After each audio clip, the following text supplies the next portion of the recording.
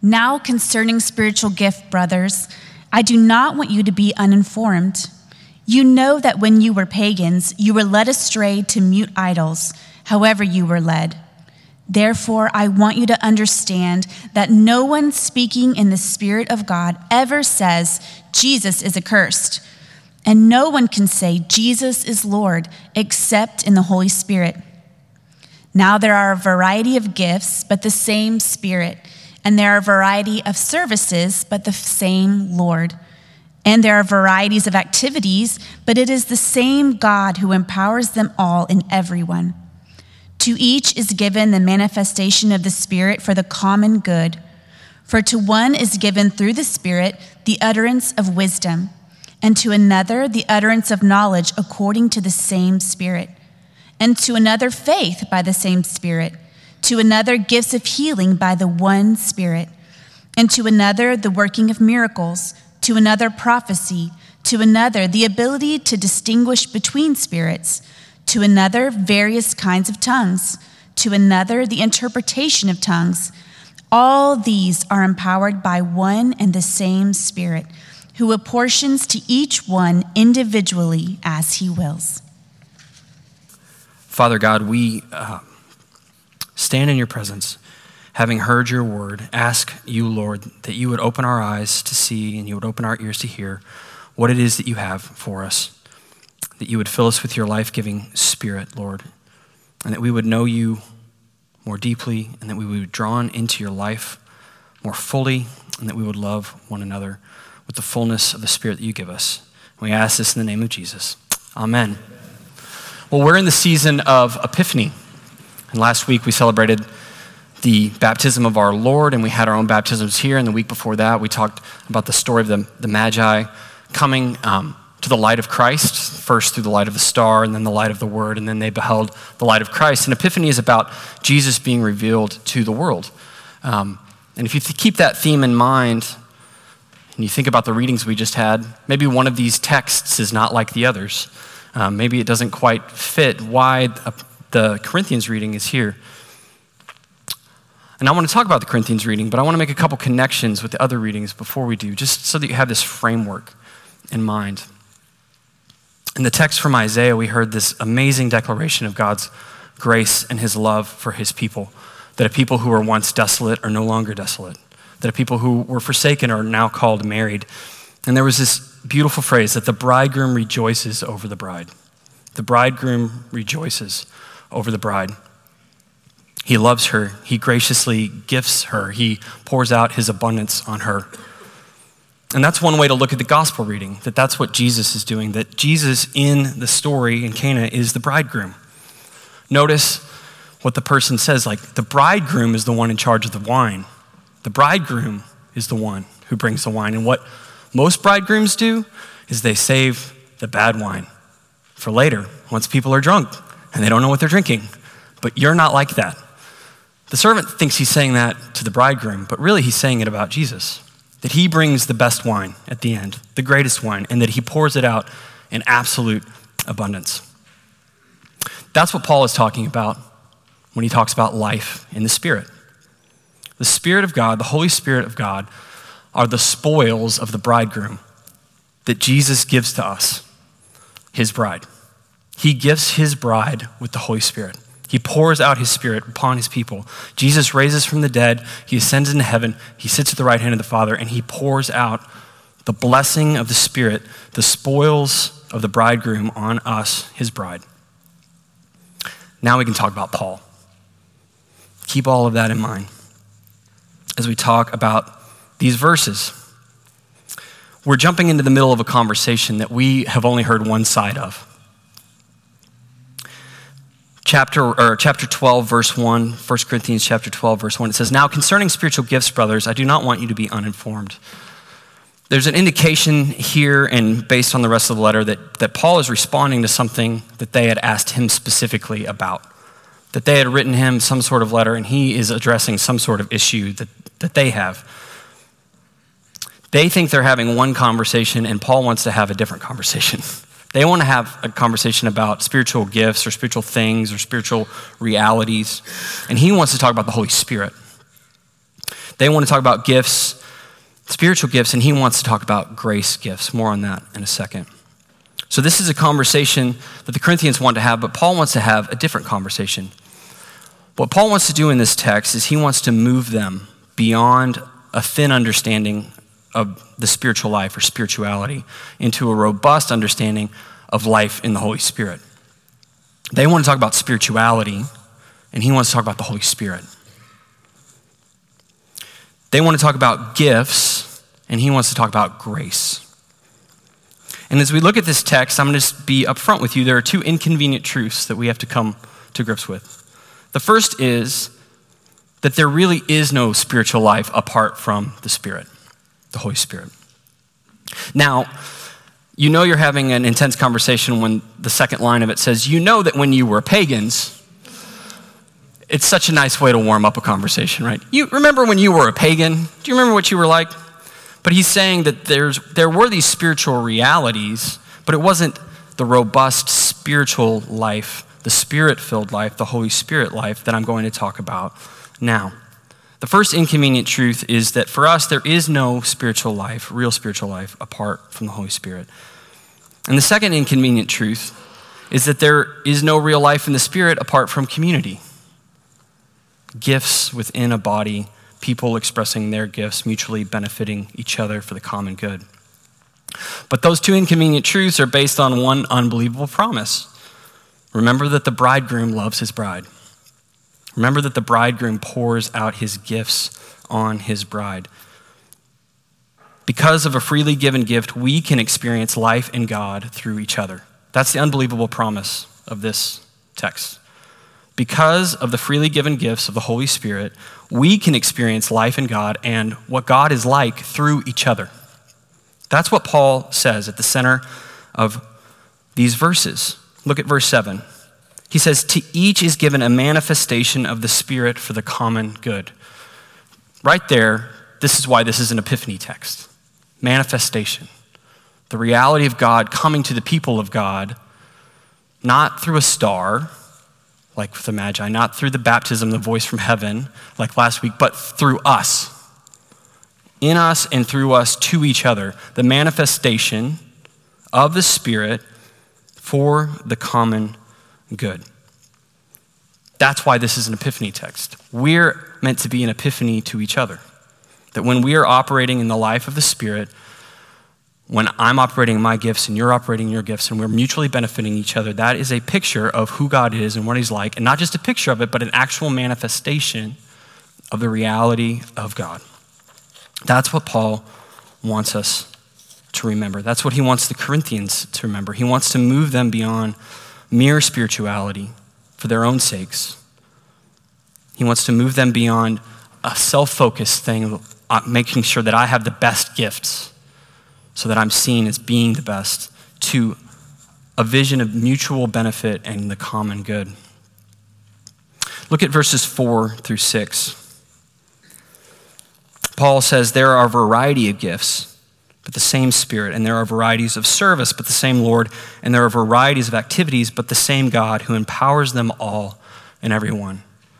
He puts three things in the column that have variety, and he puts three things in the column that have sameness. The things that have variety are gifts, service, and activities. The things that have sameness are the Spirit, Lord, and God. There's something of a Trinitarian shape to what he's talking about.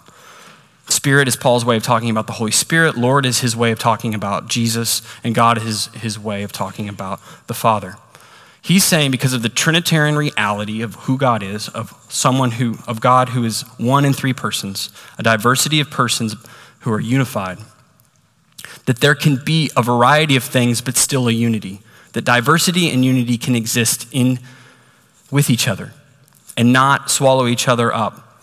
That the Spirit is always the Spirit, that Jesus is always Jesus, that the Father is always the Father, but they are always pouring themselves out on behalf of the other. Varieties of gifts, varieties of service, varieties of activities, yet the same Spirit, Lord, God. See, the Corinthians were getting confused because there were all these gifts happening around them, and they put certain gifts in one category, and they put other gifts in another category, and said, these are the good gifts, and these are the ones from the Spirit, and these are the bad gifts, and not from the Spirit. And Paul is saying, no, they're all from the Spirit. Don't let the variety distract you. Don't let the variety of it confuse you. Don't let the variety of it put you into a mindset where you're ranking what is better than the other, because it all comes from the same Lord, the same God. And more than that, that word for gift there, its root is the word for grace. So he's saying there are a variety of gracious gifts. There are a variety of freely given gifts.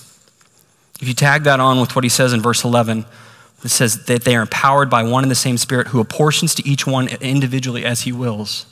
These are sovereignly given, free, gracious gifts from a gracious, loving God. This is the bridegroom pouring out his gifts, his gracious blessing on his bride. So don't concentrate on what makes it different. Concentrate on what makes it the same. The same Lord, the same God, the same Spirit. So we have this manifestation. We have this possibility of manifestation through these gifts. And not just the manifestation from some, but the manifestation from everyone. Again, look at verse 7. To each is given the manifestation. Not just a certain group of people, not just a subgroup of people, not just the clergy, not just people with collars, not just people with a title, not just people in general, but everyone. Each person is given a gift. Everyone has something to share. Everyone has something about God to show us about God. Everybody has a gift to manifest something about the divine nature to each one of us. And what is that given for? It's given for the common good. It's given for all. Now, common good is maybe one of those phrases that kind of gets bounced around now because we don't have it anymore. People talk about it because there is no such thing as the common good anymore, or we've lost a vision of it. Maybe that's how I've heard it talked about. It's really something like mutual benefit, but common good is a really great way to say it. It's this idea that it's not just my good versus your good, your vision of good versus my vision of good, that there really is something that can mutually benefit both of us. That it's life-giving, that it's joyous, that it's not competitive, that it's not zero-sum, like I succeed and because I succeed, you fail. It means my gift is expressed and your gift is expressed, and it all comes together to make something bigger than it could have possibly made before. I was listening to a podcast this week, and it was a teacher who was being interviewed, teacher giving some parent advice, and she was talking about creating an environment within a school where bullying is less likely, and that the way that you do that is that you create an opportunity for the kids to see what the other kids are good at, and that it's not based on difference, like I'm over here and you're over here, but they're them working together. So the interviewer was intrigued by that, and he said, well, how does that actually work? How do you actually do that? She said, well, let me give you an example. She said, I've found, because I'm a special ed focused teacher, that a lot of kids who are dyslexic are really good storytellers. So let's say I'm in a class and I've got a kid who's struggling with dyslexia who's a really good storyteller. I would have him write a story or come up with a story. And then I would get two kids who are really good artists to illustrate the story. And then I would get two other kids who like to work with their hands to build a set for the story. And then I would get two other kids who are the class clown. I would get them to act out the story. And then everybody in the class is working together on this one story. And they all get to see what everybody else is good at, and they all get to work together to build something that they couldn't have built on their own. And I heard that, and I was like, she's onto something. That's what Paul's talking about. That's what the common good is. It's not just, I express my gifts so that you can tell me how great I am, and you express your gifts so I can tell how great you are. It's us working together for the mutual benefit and the building up of Christ's body.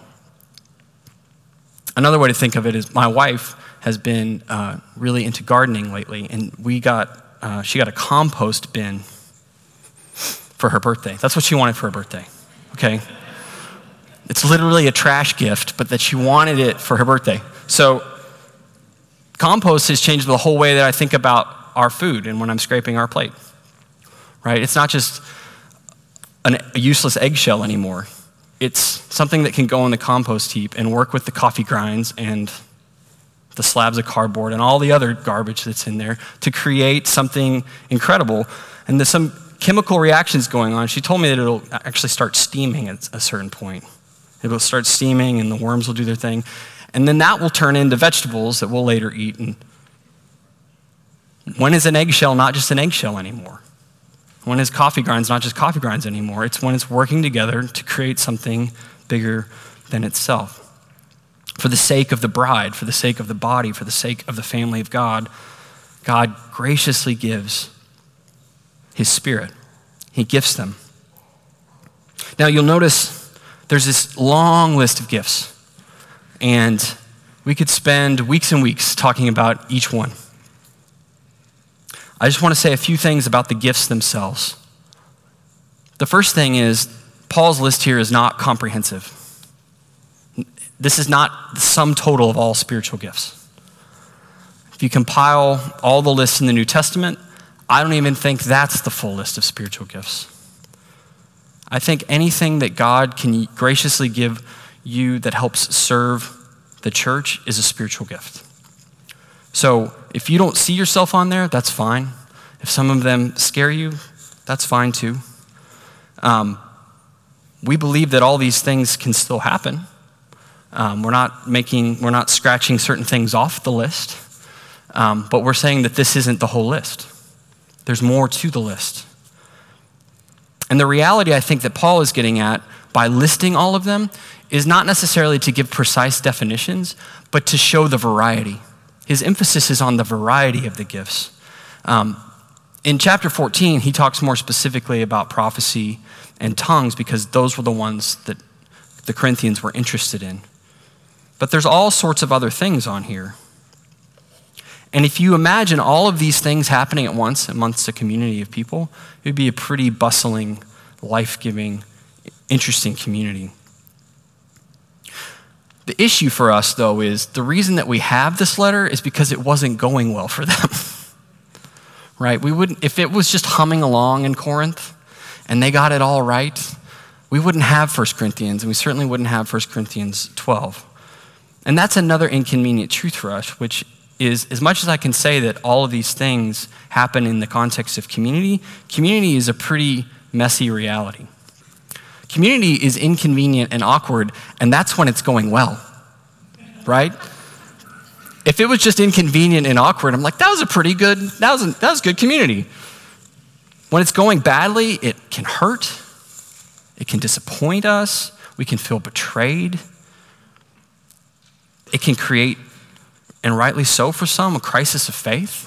Because if we're supposed to manifest God to each other and we don't, that can leave you in a pretty jaded, dark place. But yet the reality here for Paul and for us and for the Christian church through age is that the spiritual life is meant to happen in community.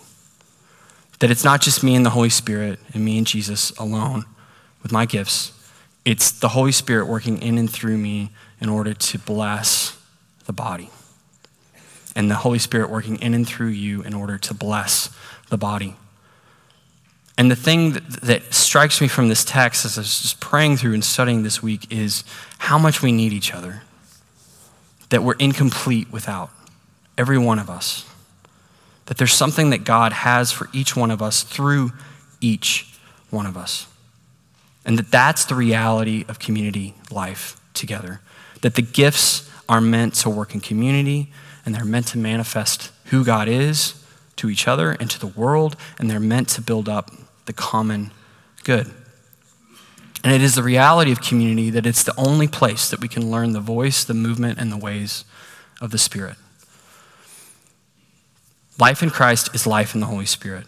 If we don't know what the Holy Spirit sounds like, we're not going to understand Scripture. He is the one who convicts us of sin. He's the one who sows his fruit in us. He's the one who gifts us. And it's only in the context of God's people that we learn his voice, that we learn the ways of his movement, and that we learn his ways. I was thinking about St. Bart's and just how, for me, and I know for some of you just in conversation, this is a very peaceful place.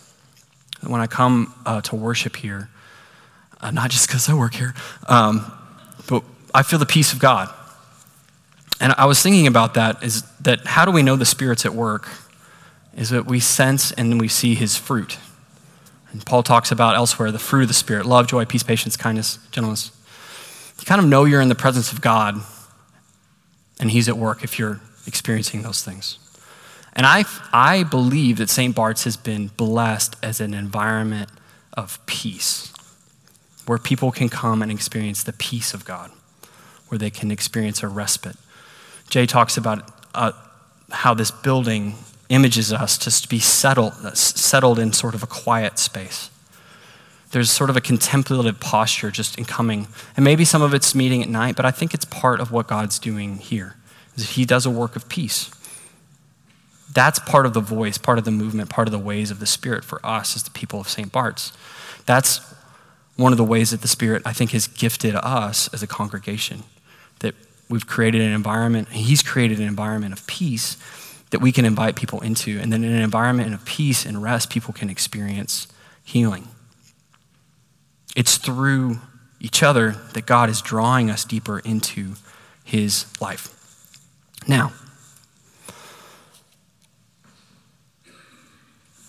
Sunday evenings is part of how we gather together and part of how we're the body of Christ, but it's not the only way. And really, this whole sermon has been a long commercial for pastorates, because pastorates are starting this week. I'm just going to tell you, right? I am selling you something, and it's called pastorates. Pastorates are the way that we do community here. Pastorates are mid-sized groups that meet throughout East Dallas. And our pastorate, the core of our pastorate's been meeting for 5 or 6 years, I was remembering. We've been meeting in our home or different people's homes. And the idea is we get together, we share a meal, we talk about the scriptures, we pray for each other. It's so simple. It's just the simplest setup. But if you do that on a long enough timeline, stuff happens. You get to know people. You get to know their needs. You get to know what they're really like. And guess what? You get to know what their gifts are. The only way to figure out what your spiritual gifts are is to be in community. You can't figure it out in isolation. You can't go into a hermetically sealed, tube and come out 2 weeks later with a list of your spiritual gifts and how you're going to use them in the exact way. They're forged in community, they're fostered in community, and they're discerned in community. You have to put yourself in a place to be known in order to start using what God has gifted you to do. And as I've already mentioned, community can be messy. It doesn't always work the way that it's supposed to, which is why I have to continually remind myself, and I think we have to be continually reminded, that the bridegroom rejoices over the bride, that the bridegroom wants us to experience the fullness of what he has purchased for us, which is life in his Spirit, the Spirit that rebirths us, that gives us life, that draws us to God, that gifts us, that bears his fruit in us. So maybe some of you need to experience some healing related to community, and I hope that St. Bart's can be a safe place for that to happen. Some of you maybe have thought about joining a pastorate, and this is just a nice reminder that that's really something that you should do.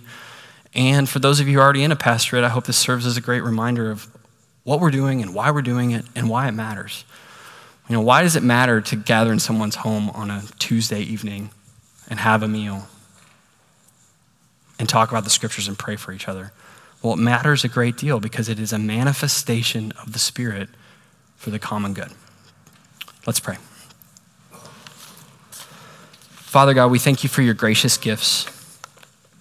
Lord, I pray that in the context of community, in the context of St. Bart's, in worship, in pastorates, and all the things that we do, that we would mutually benefit each other, that we would build up the common good, and that we would show to the world who you are and what you're like. We thank you for the peace of your presence, the peace of your Spirit. Continue to work in and through us. Draw us to yourself. Draw us deeper into you. In Jesus' name, amen.